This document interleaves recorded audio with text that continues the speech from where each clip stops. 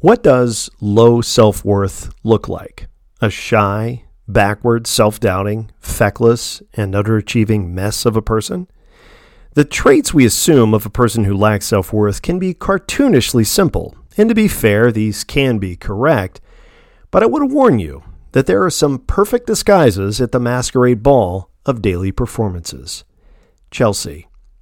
Growing up, a friend's mom had a bull mastiff named Chelsea. If you're unfamiliar with them, these are very large, visually intimidating dogs. Now, temperamentally, they're often big babies.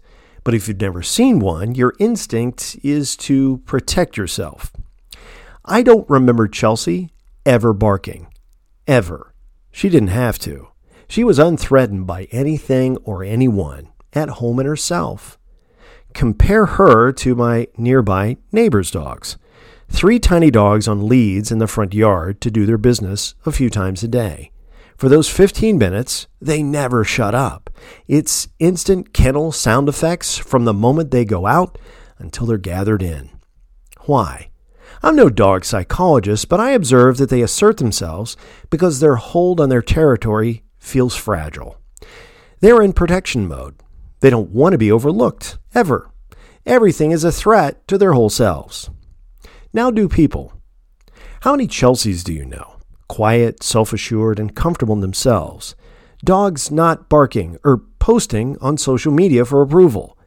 Not territory marking, not ensuring they're never overlooked, even for a single instance. Not forever ensuring their opinion is heard and their preferences are known. Now, how many little dogs do you know? Their and their kids' accomplishments are on show in carefully curated detail online. After all, you must know these. Their worth depends on it.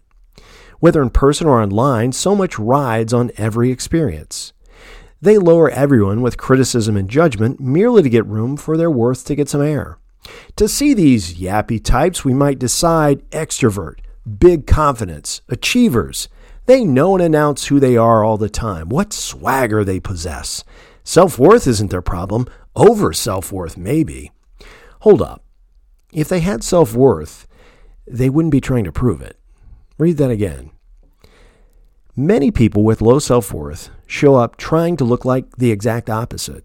They're not comfortable within themselves, so they bark and show out. Reread their disguise as who they are for real.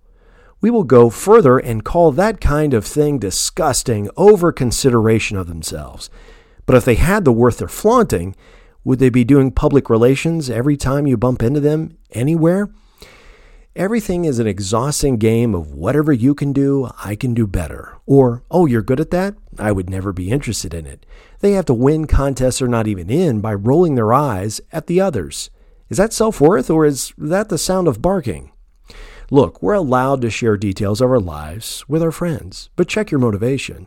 If we have to win, even being more humble than others, it might be a symptom of work to be done. Do we have a sense of enoughness? Ever? Our bark may be trying to secure it. I want to be gracious if you see some of this small dog instinct in your walk in the world. We're trained our whole lives to bark. Toddlers usually start very loving and caring. We hit school and it's a 12-year slog through trying to win, place, or show in literally everything.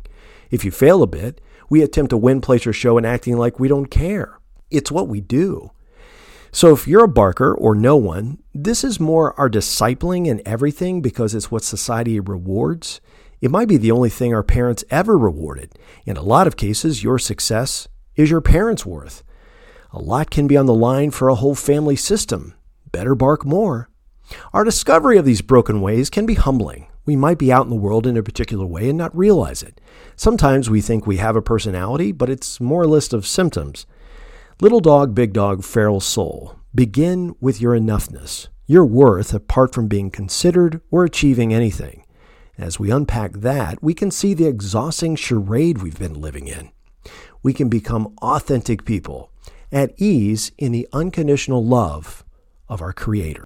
One thing I did hear Chelsea do is snore. So wholly at rest, the world knew it. Not by her barking, but by her resting. Be like Chelsea and be well, feral souls.